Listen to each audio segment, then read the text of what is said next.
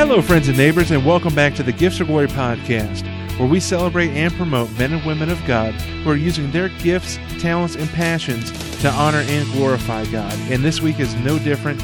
We've got co-host of the Carl and Crew Morning Show on Moody Radio here in Chicago, and her name is Allie Domerson. Allie is an incredibly talented woman.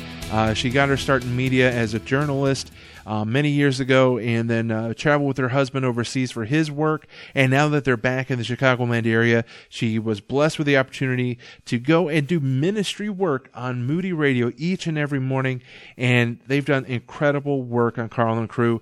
And we get to talk to her about the radio, about her path and her journey. And we also talk about her other project, and that's called Project Surplus. You're going to want to check this out, Project Surplus.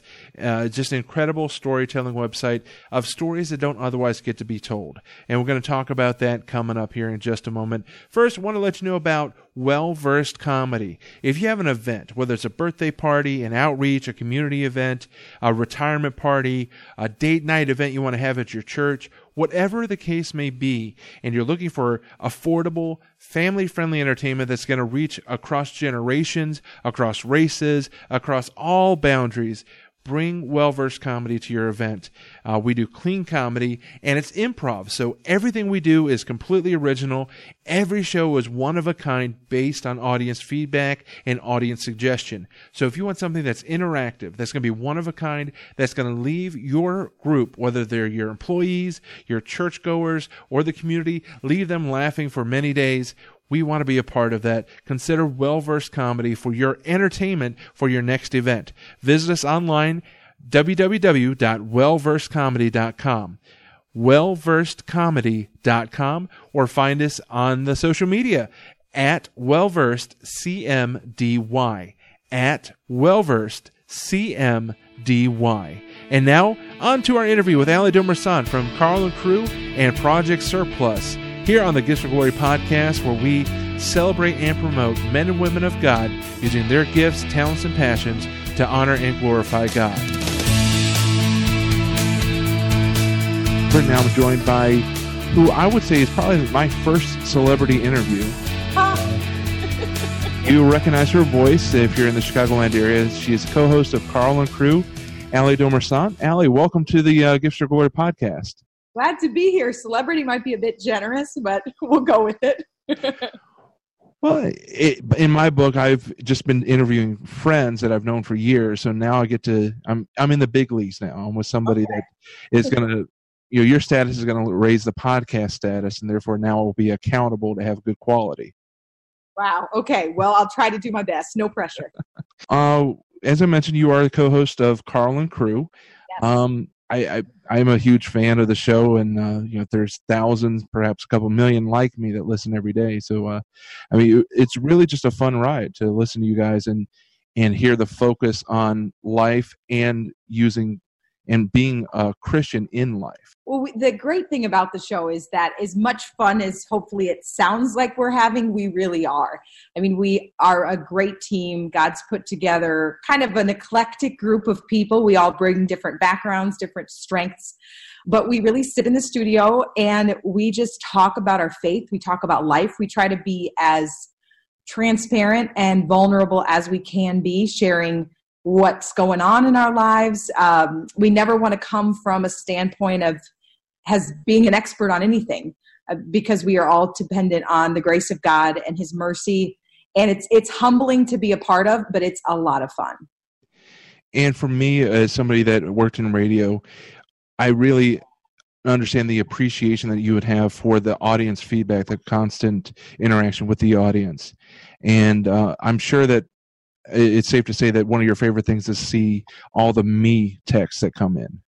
Yes, we do this thing, especially on Fridays. We have Freedom Friday, but really anytime that the Holy Spirit prompts us throughout the week, we share the gospel. We are very bold with it. We don't hold back. We also don't assume that just because it's Moody Radio that everyone listening is a Christian. Numbers show that there's a really high percentage of people who are non-Christians who listen to Christian radio. because for a number of reasons. My guess is because it's positive, because they hear something that uplifts them, even if they don't know Jesus yet. They think sounds a little bit better than maybe what I'm hearing on other stations. And we invite people to respond to the gospel, and they text the word me, and that's just our way, kind of like a hand raised in a church, but it also gives us a chance to respond with a resource for them, just a short little read where they get a little bit more information, and then also a link to some local churches.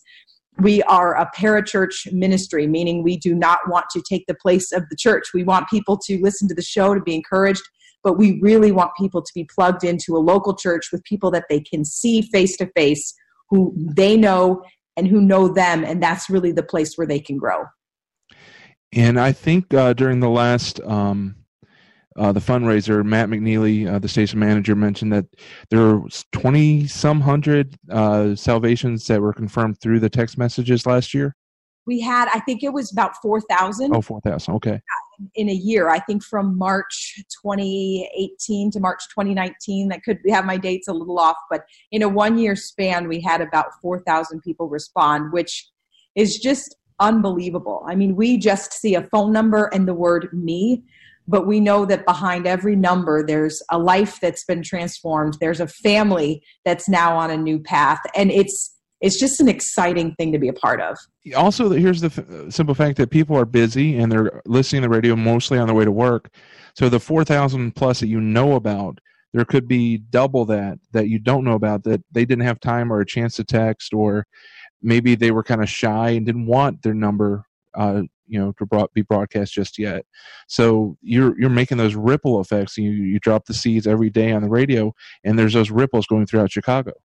Yeah, you're right. It's exciting because we may never know how many people are responding who don't choose to text for whatever reason. But to think about it that way, it's like, wow, this is something pretty special. So we're talking about people who make a decision for Christ. Let's talk about how you made your decision. At what point in your life did you make that a personal choice? Well, I grew up in a Christian home. I started going to a youth group when I was in early high school. And that was really the first time I had any awareness. Despite growing up in the church, I really had no awareness that I needed to have a personal relationship with Jesus. Prior to that, I had exposure to Bible stories, Bible teaching, but I just wasn't aware that there was really any response that was required on my part. So when I was a freshman or a sophomore in high school was the first time I made a decision and said, okay, yes, I want to follow Jesus. So I went through high school, college, I would say as a fairly legalistic Christian. I believed in God, and I tried to be a good person. And I tried to do the things that good Christians do and to stay away from the things that good Christians don't do. And that was how I lived a lot of my my late teens and even into my early 20s. And I found myself really with always this nagging sense that there was something missing. I believed in God. I had put my faith in him, but I just thought there has to be something more. And it really wasn't until probably the last 7 or 8 years where I kind of took that next step of that something more was really learning how to seek God for myself, not just put my personal faith and trust in him, but really learn how to what my pastor calls self-feed, where it's more than just a belief system. It's actually something where I am encountering God through his word. Sorry about that. No problem. I can start that thought over. So I reached a point where I had to seek God for myself, what my pastor calls self-feeding, where I had to learn how to encounter God for myself through his word, through time spent with him. And for a lot of years prior to that, that was such a struggle. I knew that people had these things called quiet times and devotional times, but I always felt like a pretty big failure in that area. I thought, I'm not doing these things called devos that everybody talks about. And so it was this source of kind of almost shame. Like I felt very weak as a Christian. I felt like if I was forced to really defend my faith, I didn't feel like I was really adequately prepared. I had some knowledge of the Bible, but I hadn't really had a lot of tools in terms of Bible study. So about 7 or 8 years ago was when I really sort of started to learn how to seek God for myself. And then that changed everything. All of a sudden, there was new life in my time with the Lord. The guilt that I had kind of carried for a lot of years of feeling like, man, I'll never be good enough. Not that I don't still kind of struggle with that sometimes, but I now am equipped to bring myself out of that by going back to the Word of God, by going back to the scripture that says, apart from him, I can do nothing, that my sanctification or growing up in him is not dependent on me checking a bunch of boxes. It's dependent on me being humble before the Lord and saying, hey, I can't do this by myself. I can't do this for myself.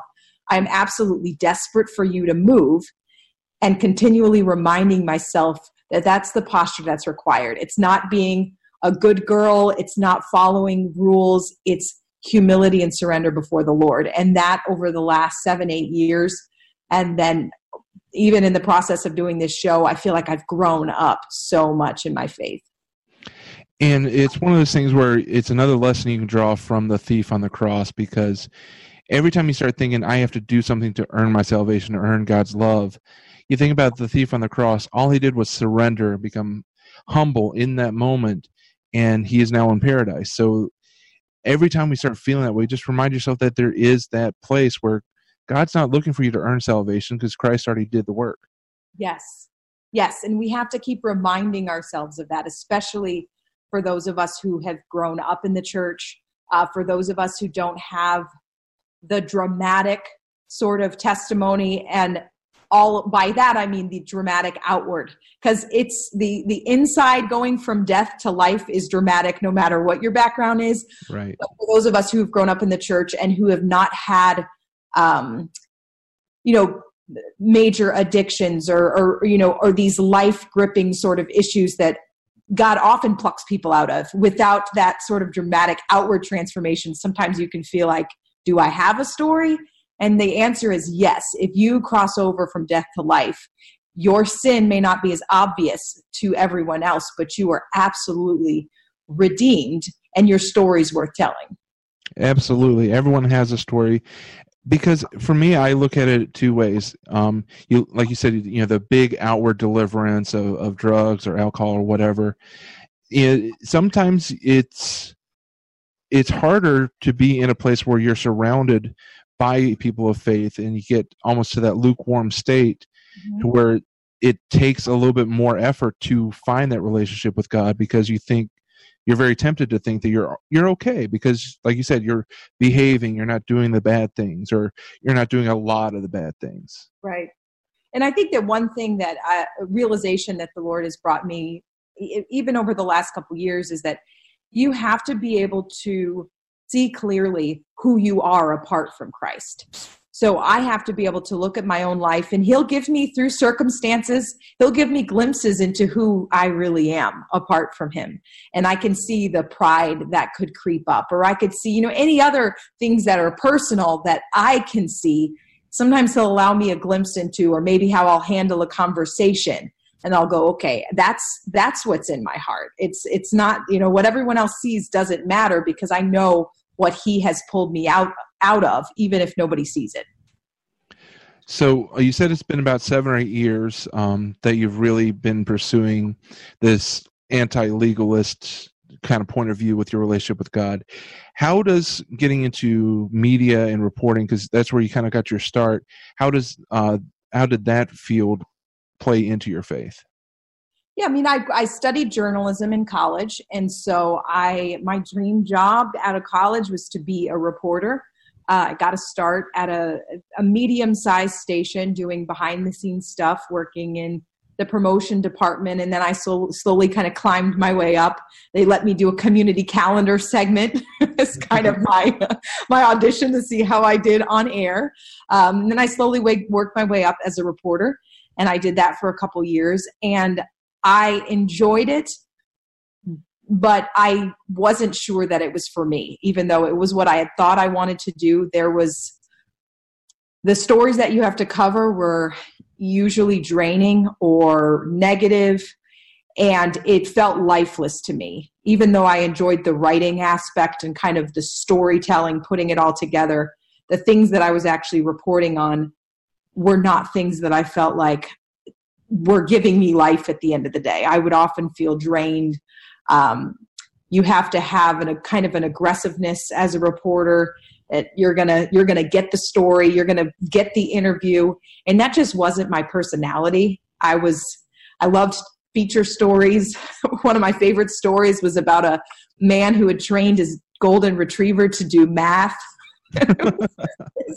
this crazy act that he had where he had this dog so trained that they worked together, and it really looked like this dog could add and subtract and do division, and it was just a fun, feel-good sort of feature story. And I would do stories like that, and I would think, man, I wish I could do more of this, because going out and covering the fires or the murder trials, those I just quickly realized this is not for me.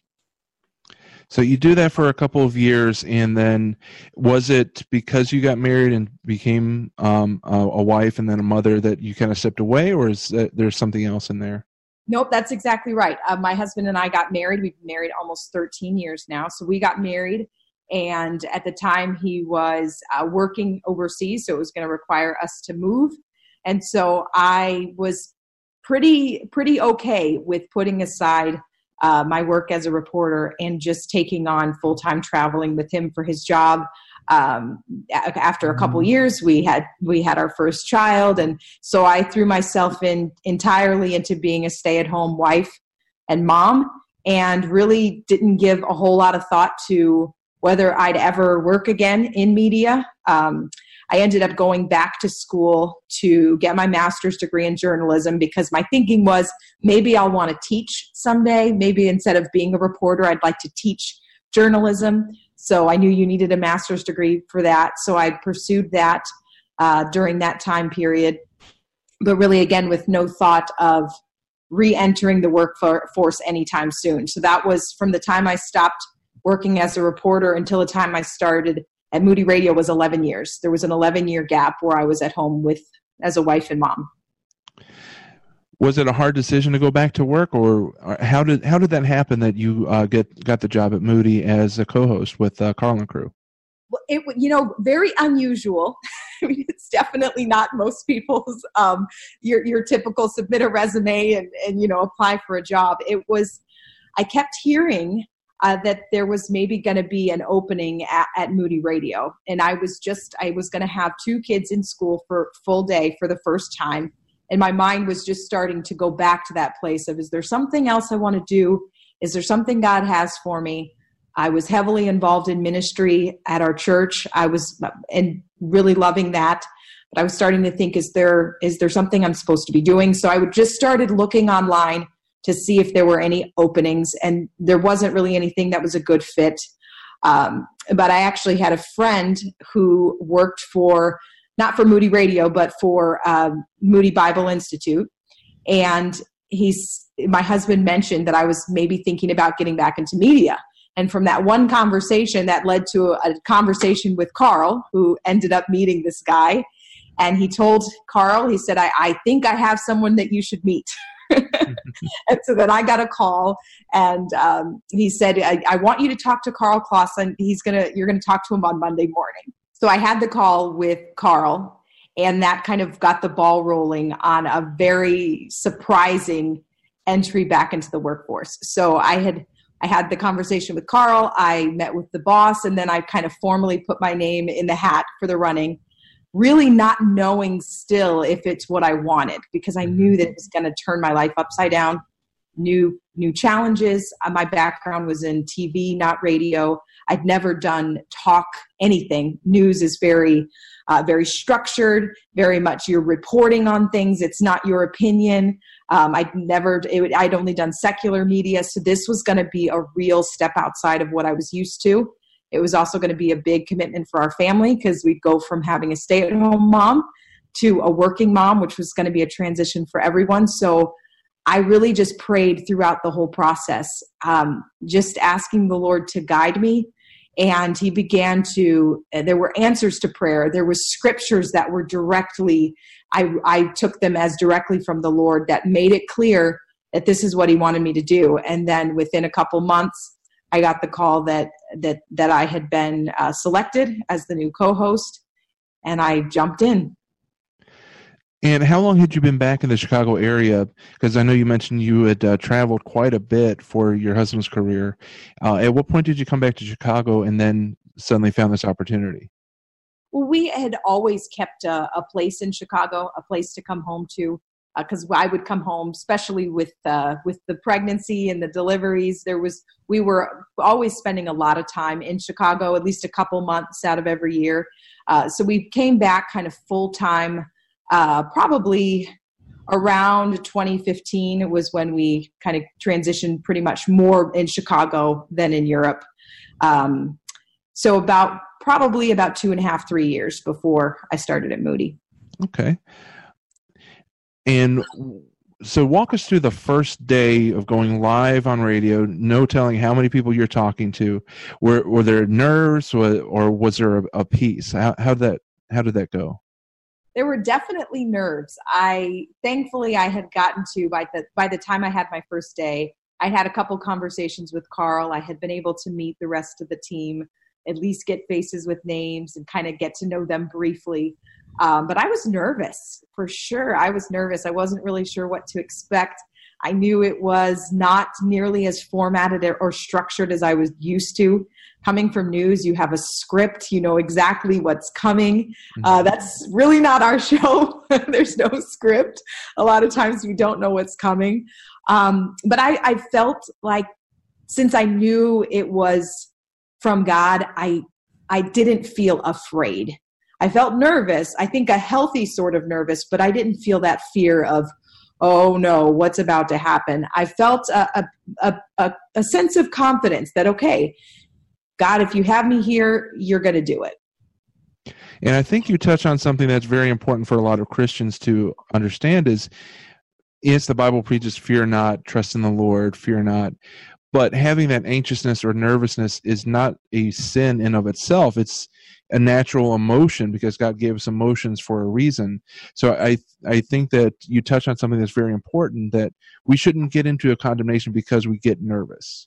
Oh, I totally agree. I think that if you, a healthy sense of nervousness, I think is really an appreciation for the scope of what you're about to do. And I've heard pastors say, they still feel nervous before they step out there and preach a sermon, because it's this awareness that this is a big deal, not in a sense of doing something important, but this is, I'm handling the word of God. I'm in this position too where I'm teaching people. This is a big responsibility, and I'm trusting God with it.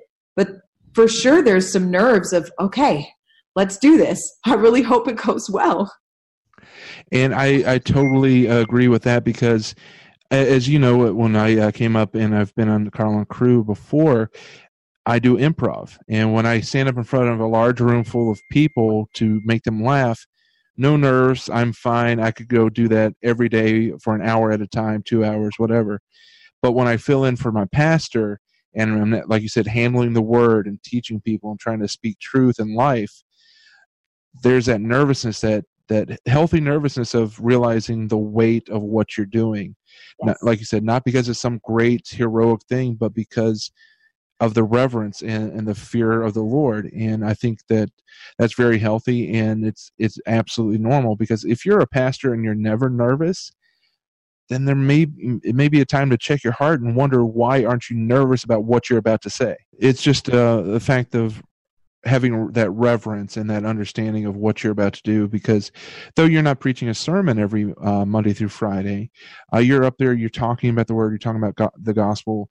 And there's also got to be that impact from the Holy Spirit, knowing that something you say during those 4 hours is going to be for maybe just one person in Chicago, or one person around the world that may listen to the showcast later. That something you say is going to have that ripple effect later. Yeah, and so I think it is important to be mindful of that, and to and to keep going back to the Lord as your source of strength, because you even though there's a routine that you kind of get into where the flow of it can start to feel similar once you've been doing it long enough, but we always want to be, as a team, open to what God wants to do on any given day. Sometimes Carl will feel led to share the gospel, and it's usually never planned. It's usually just, okay, this is what we need to do right now. So being open to that and never expecting that any one show is going to be just like the one before. You can hear that there is a leading and a sensitivity to what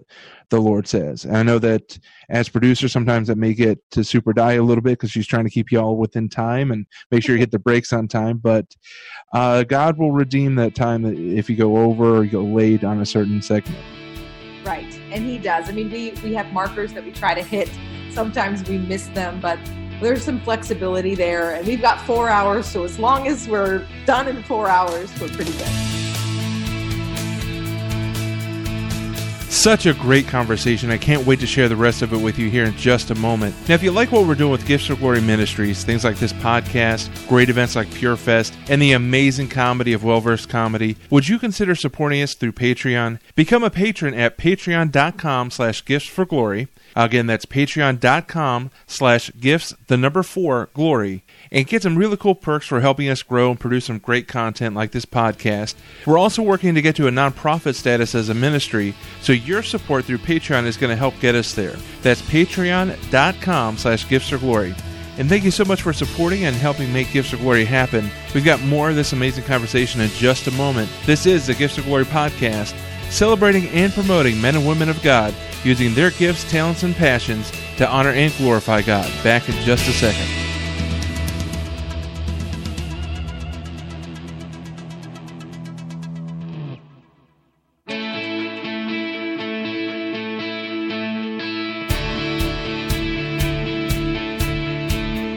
Now, I want to get to your current project that is your own personal ministry, getting you back into storytelling, Project Surplus.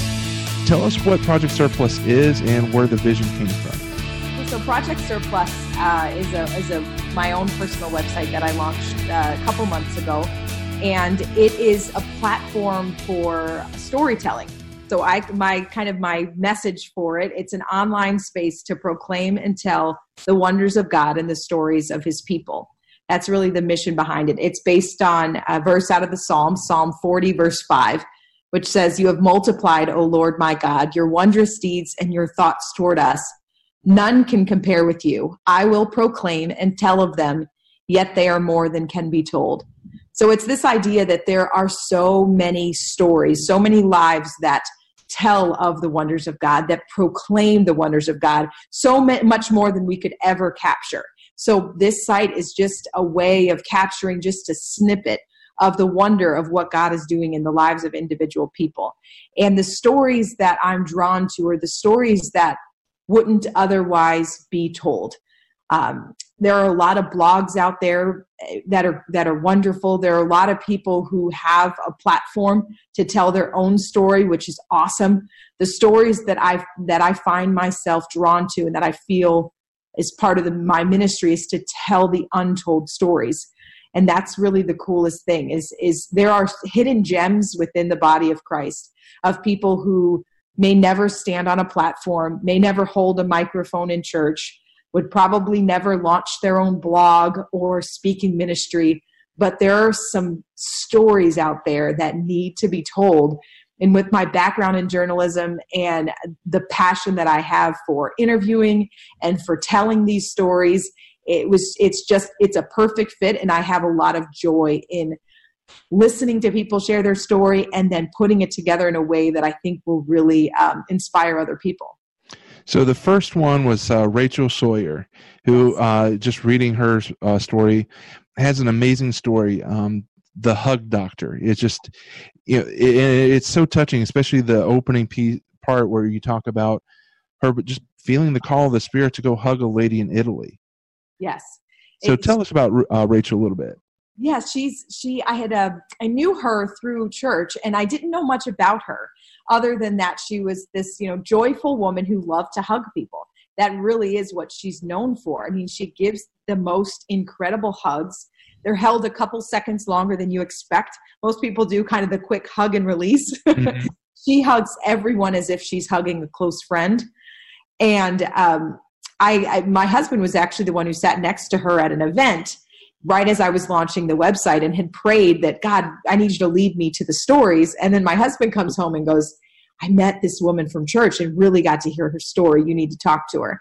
So she agreed to kind of sign on and be the first person that I went through this process with. So we spent a good amount of time together, both in person and then talking on the phone. And she just has such a love for people. She says kind of it's serious, but she says it in a lighthearted way. She says, I have been everything but dead. And her life has been full of challenges. She has suffered trauma. She's suffered abuse. She has suffered, she's gone through divorce. She has really, she's been homeless. She's reaches out to people who no one else wants to touch. So that's who she feels drawn to. And so I was so captivated by her life and the way that she just gives of herself. She goes on her own time and just ministers in hospitals and nursing homes and on the streets. And wherever she finds people who are hurting, that's where she feels like she needs to be. And so as I listened to her story and listened to her share, all of a sudden this woman who I would see at church who gave these cool hugs, there was a reason behind it. And her hugs are the way she communicates the love of God. And so having her participate and sign on to do it, I was so grateful. And the story came together really well. And it was cool because after it was published, she posted it on her Facebook page, and there were people commenting below, like, I remember the first time I came to church and you were the one who hugged me, and you have no idea what that meant to me on that day. And so seeing how kind of the pieces fit together and people were remembering, yeah, this is the woman who hugged me. There was something special about it. It was really cool. And I think every church has a Rachel, yes. Somebody that's been through a lot, but will love you unconditionally the second you walk in the door. I know that at my former church, before I got married, there was Joanne who would hug and give a peck to everybody. And sometimes you'd want to be later to church to make sure that her lipstick had worn off by the time that you got to see her. And one of the most incredible parts of the piece is the quote that you have in about midway down, mm-hmm. where she said, I used to say I would pay any price just to have someone hug me. And how many people in this world, whether they admit it or not, feel that same way? Yeah, she reached a point where, after having gone through a second marriage that ended, and she went through a bankruptcy and just financial ruin and all of these things, that her life was falling apart. And even though she loved God, all of a sudden she felt like she couldn't trust him because she'd given her life for him. And all of a sudden things were just falling apart, and the people around her kind of didn't know how to respond to someone going through so much. And so people sort of turned their back on her. And she said, yeah, I would have paid any price at that time to have someone hug me. And so now that is her ministry, to be the arms of Jesus to somebody who's just in need of a hug, who just needs to know, hey, you matter. Because that's what a hug does. A hug requires you to embrace somebody, to get past the things that sometimes are barriers. You have to get past the fact that, touching people is uncomfortable, or that, maybe people didn't put on deodorant this morning, anything. You have to get past the things that sometimes are our hang-ups, and be willing to embrace somebody and say, it doesn't matter where you've been. It doesn't matter if you slept on the street last night and couldn't shower. You matter. And so I am going to give you a hug, and like a for real hug, not a side hug. And how much Jesus is in that, because in the scripture, he talks about how he would make physical contact with the lepers, probably something that those people have not felt for maybe a decade or more, of that physical contact. When he healed the lepers, there was always a contact there, something that they had never or probably hadn't felt for a long time. So here is Rachel doing the exact same thing that Jesus was doing, is hugging and making that physical contact with somebody that probably hasn't felt that connection for a long time. Yes, and that willingness, you're right, that willingness to actually touch someone, just like Jesus did. He wasn't put off by the things that other people would find repulsive. I mean, to touch a leper, that was absolutely something that no one would do. And he embraced the people that everyone else looked away from. And so to see someone like Rachel, who's really living that out and modeling that in her everyday life, it was just, I was blown away. And I feel like I am better for having even interviewed her, for even having taken her story. And I was challenged, and I was so encouraged by her. And I also want to talk about Freddie Rios. He's he's somebody that's been to hell and back in this life, and it's an amazing story because he fell twice. He lived a fallen life, then he found salvation, and then he walked away for a while, and now he's back. So, Freddie is just another great story. Yeah, that was the second piece. It was called Last Man Standing, and Freddie grew up on the west side of Chicago in a tougher neighborhood, and he got involved in gangs at a very young age. 9 years old was when he first joined a gang. And so his life kind of took a dark path from there. And he said once he got into the gang life, he didn't go halfway, and he went all in. He said he was willing to, he would have died for his gang. He would have gone to prison. He would have done anything out of his loyalty to these guys. And so he did end up in prison. He ended up, with a terrible drug habit and living a life that he, that no one would want to live, and that brings such shame, making really, really bad choices. But God, in His mercy, never forgot about Freddie. And so Freddie's story is such one of redemption. And in talking with him, he is so humbled by the fact that God would save someone like him. And you hear it in his voice and in how he's just still in awe of God's mercy and God's love.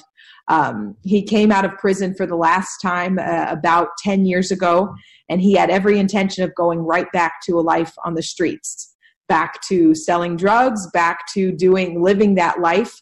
But he got invited to a Bible study, and that's where things began to shift. Even though he had read the Bible before, all of a sudden there was new life and new meaning in it. And that's where God started to turn things around. And he finally reached the point where he said, I'm never going back. I cannot go back to that old life. And so he cut ties with that old life and started a whole new path.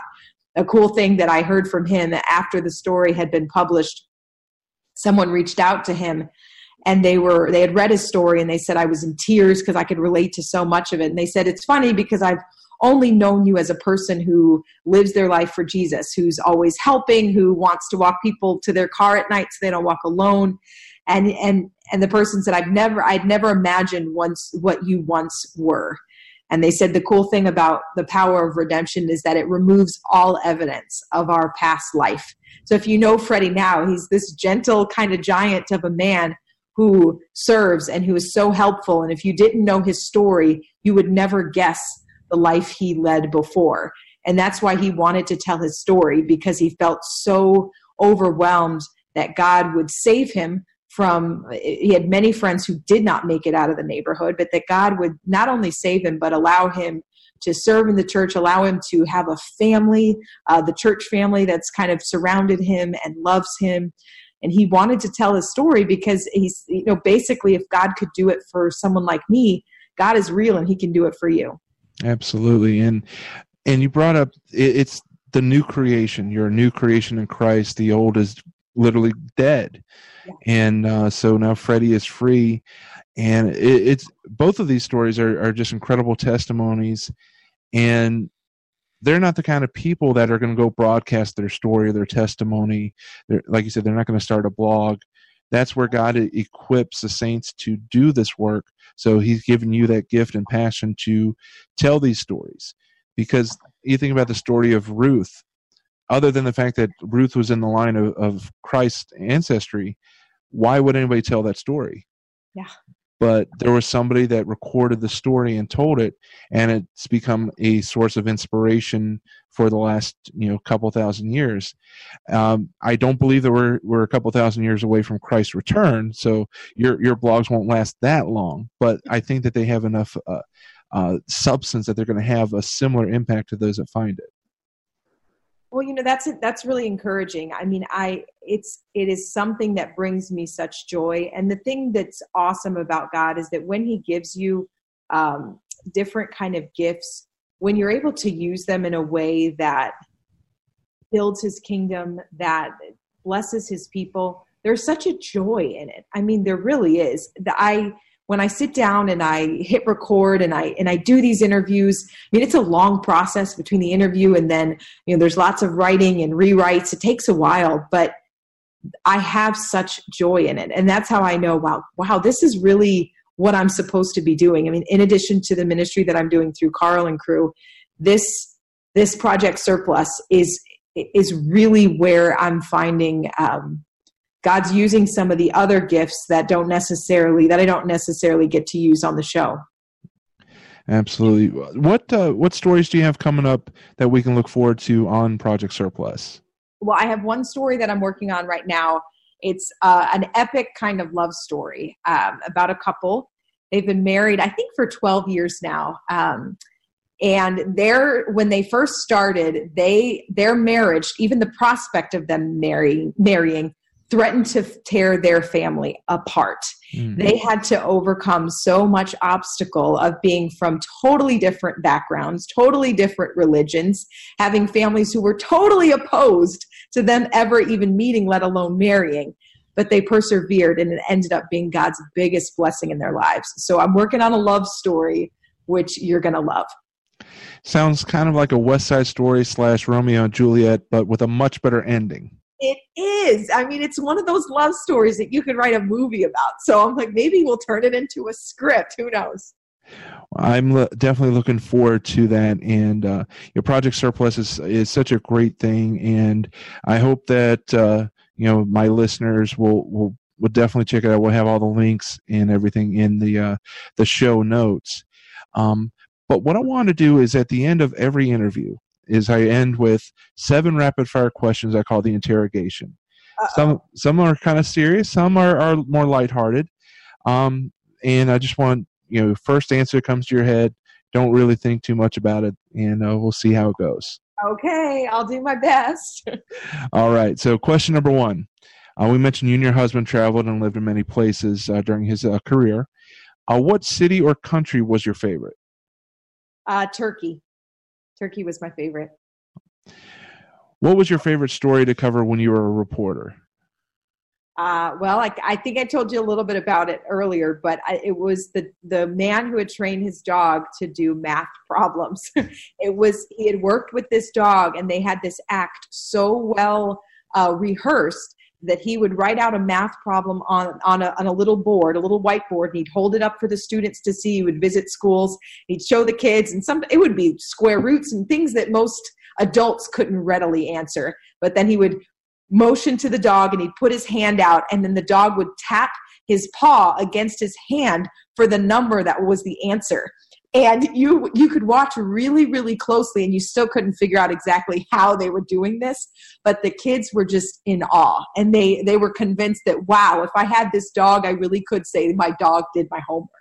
So one of these funny feature kind of feel-good stories that I still, to this day, now, close to 15 years later, I'm like, still my favorite story. What's your biggest fear in life? My biggest fear in life is not fulfilling all that God has called me to do. What about your biggest regret? My biggest regret is not learning earlier what it meant to seek God for myself. I wish that I would have gotten sooner, that it wasn't about striving or effort or even my success or my failure, that it was about surrender before the Lord and humility, and about going to Him for everything rather than relying on my own strength.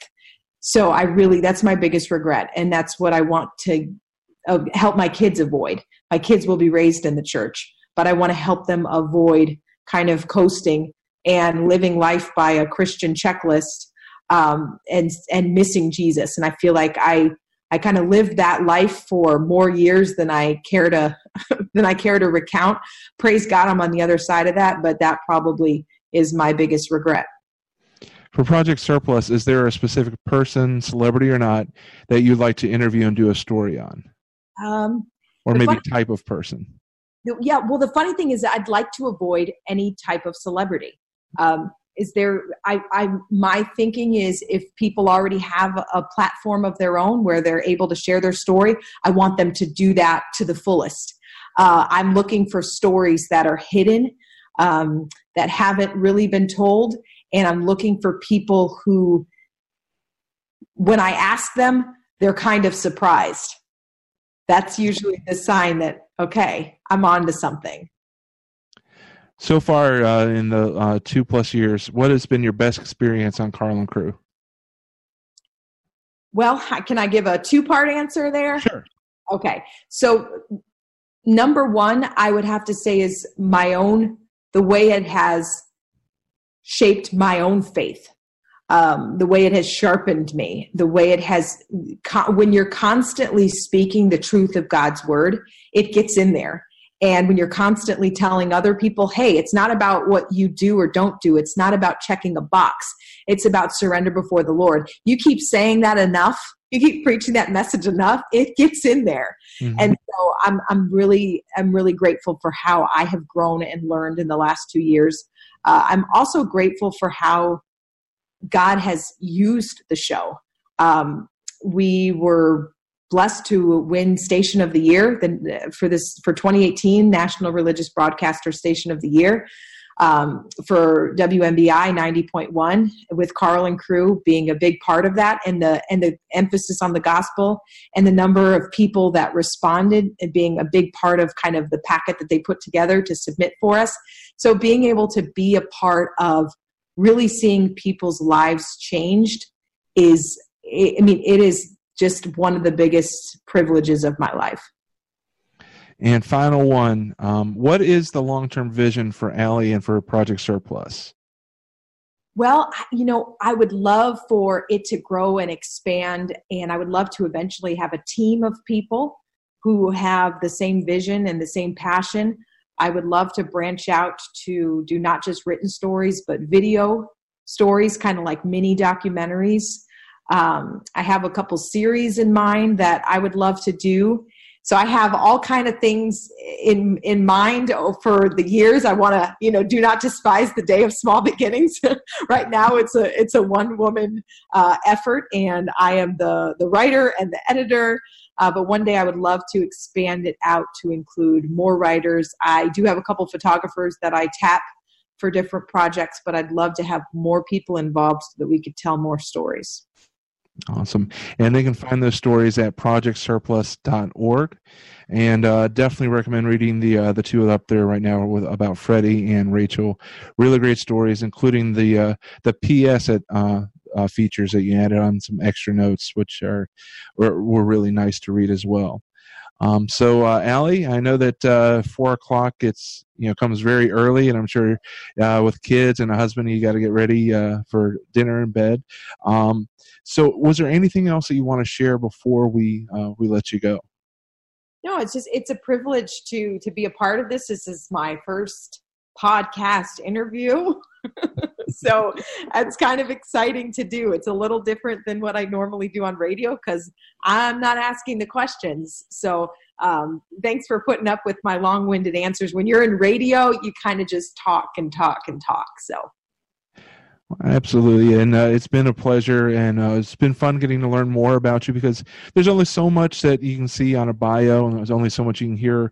You share testimonial stuff throughout the day on the radio, but you never really learn a lot until you have a really good conversation, and it's been a lot of fun getting to know Allie, and again, I'm just really excited to see what God will do through Project Surplus on top of what you're doing on the radio.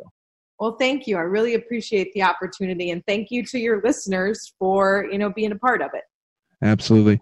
Well, Allie, thank you so much for joining us. Catch Allie along with Carl, Super Die, Young Thunder, and Sputnik every Monday through Friday on Moody Radio. You can find them online at Moody Radio Chicago or carlincrew.org, right? It's .org. Or 90.1 FM. All right. Well, Allie, have yourself a great night. Thanks so much for coming on Gifts of Glory.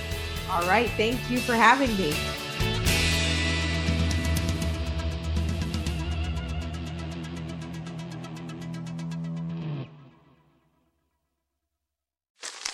Me, but also you.